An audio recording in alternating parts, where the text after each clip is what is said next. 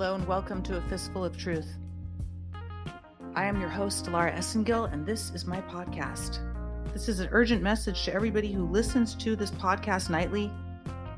I am being heavily censored. They're not allowing me to record what I'm trying to say. So what I did was really ghetto. I was really unable to even download the audio that I can't even begin to tell you what they're doing. Failing to upload, not recording, all sorts of stuff, all sorts of shenanigans. They're pressing the buttons going, no, no, no. Well, too bad. I was able to get around it and record it on my phone. And I'm uploading it to delaraessengill.blog tonight. So check out the article tonight called, I gotta go look at what it's called. A Fistful of Truth is Being Censored. That's what it's called.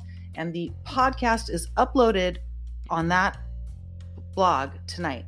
It's called A Fistful of Truth is Being Censored. You can listen to the podcast. It's the third take, guys. Sorry.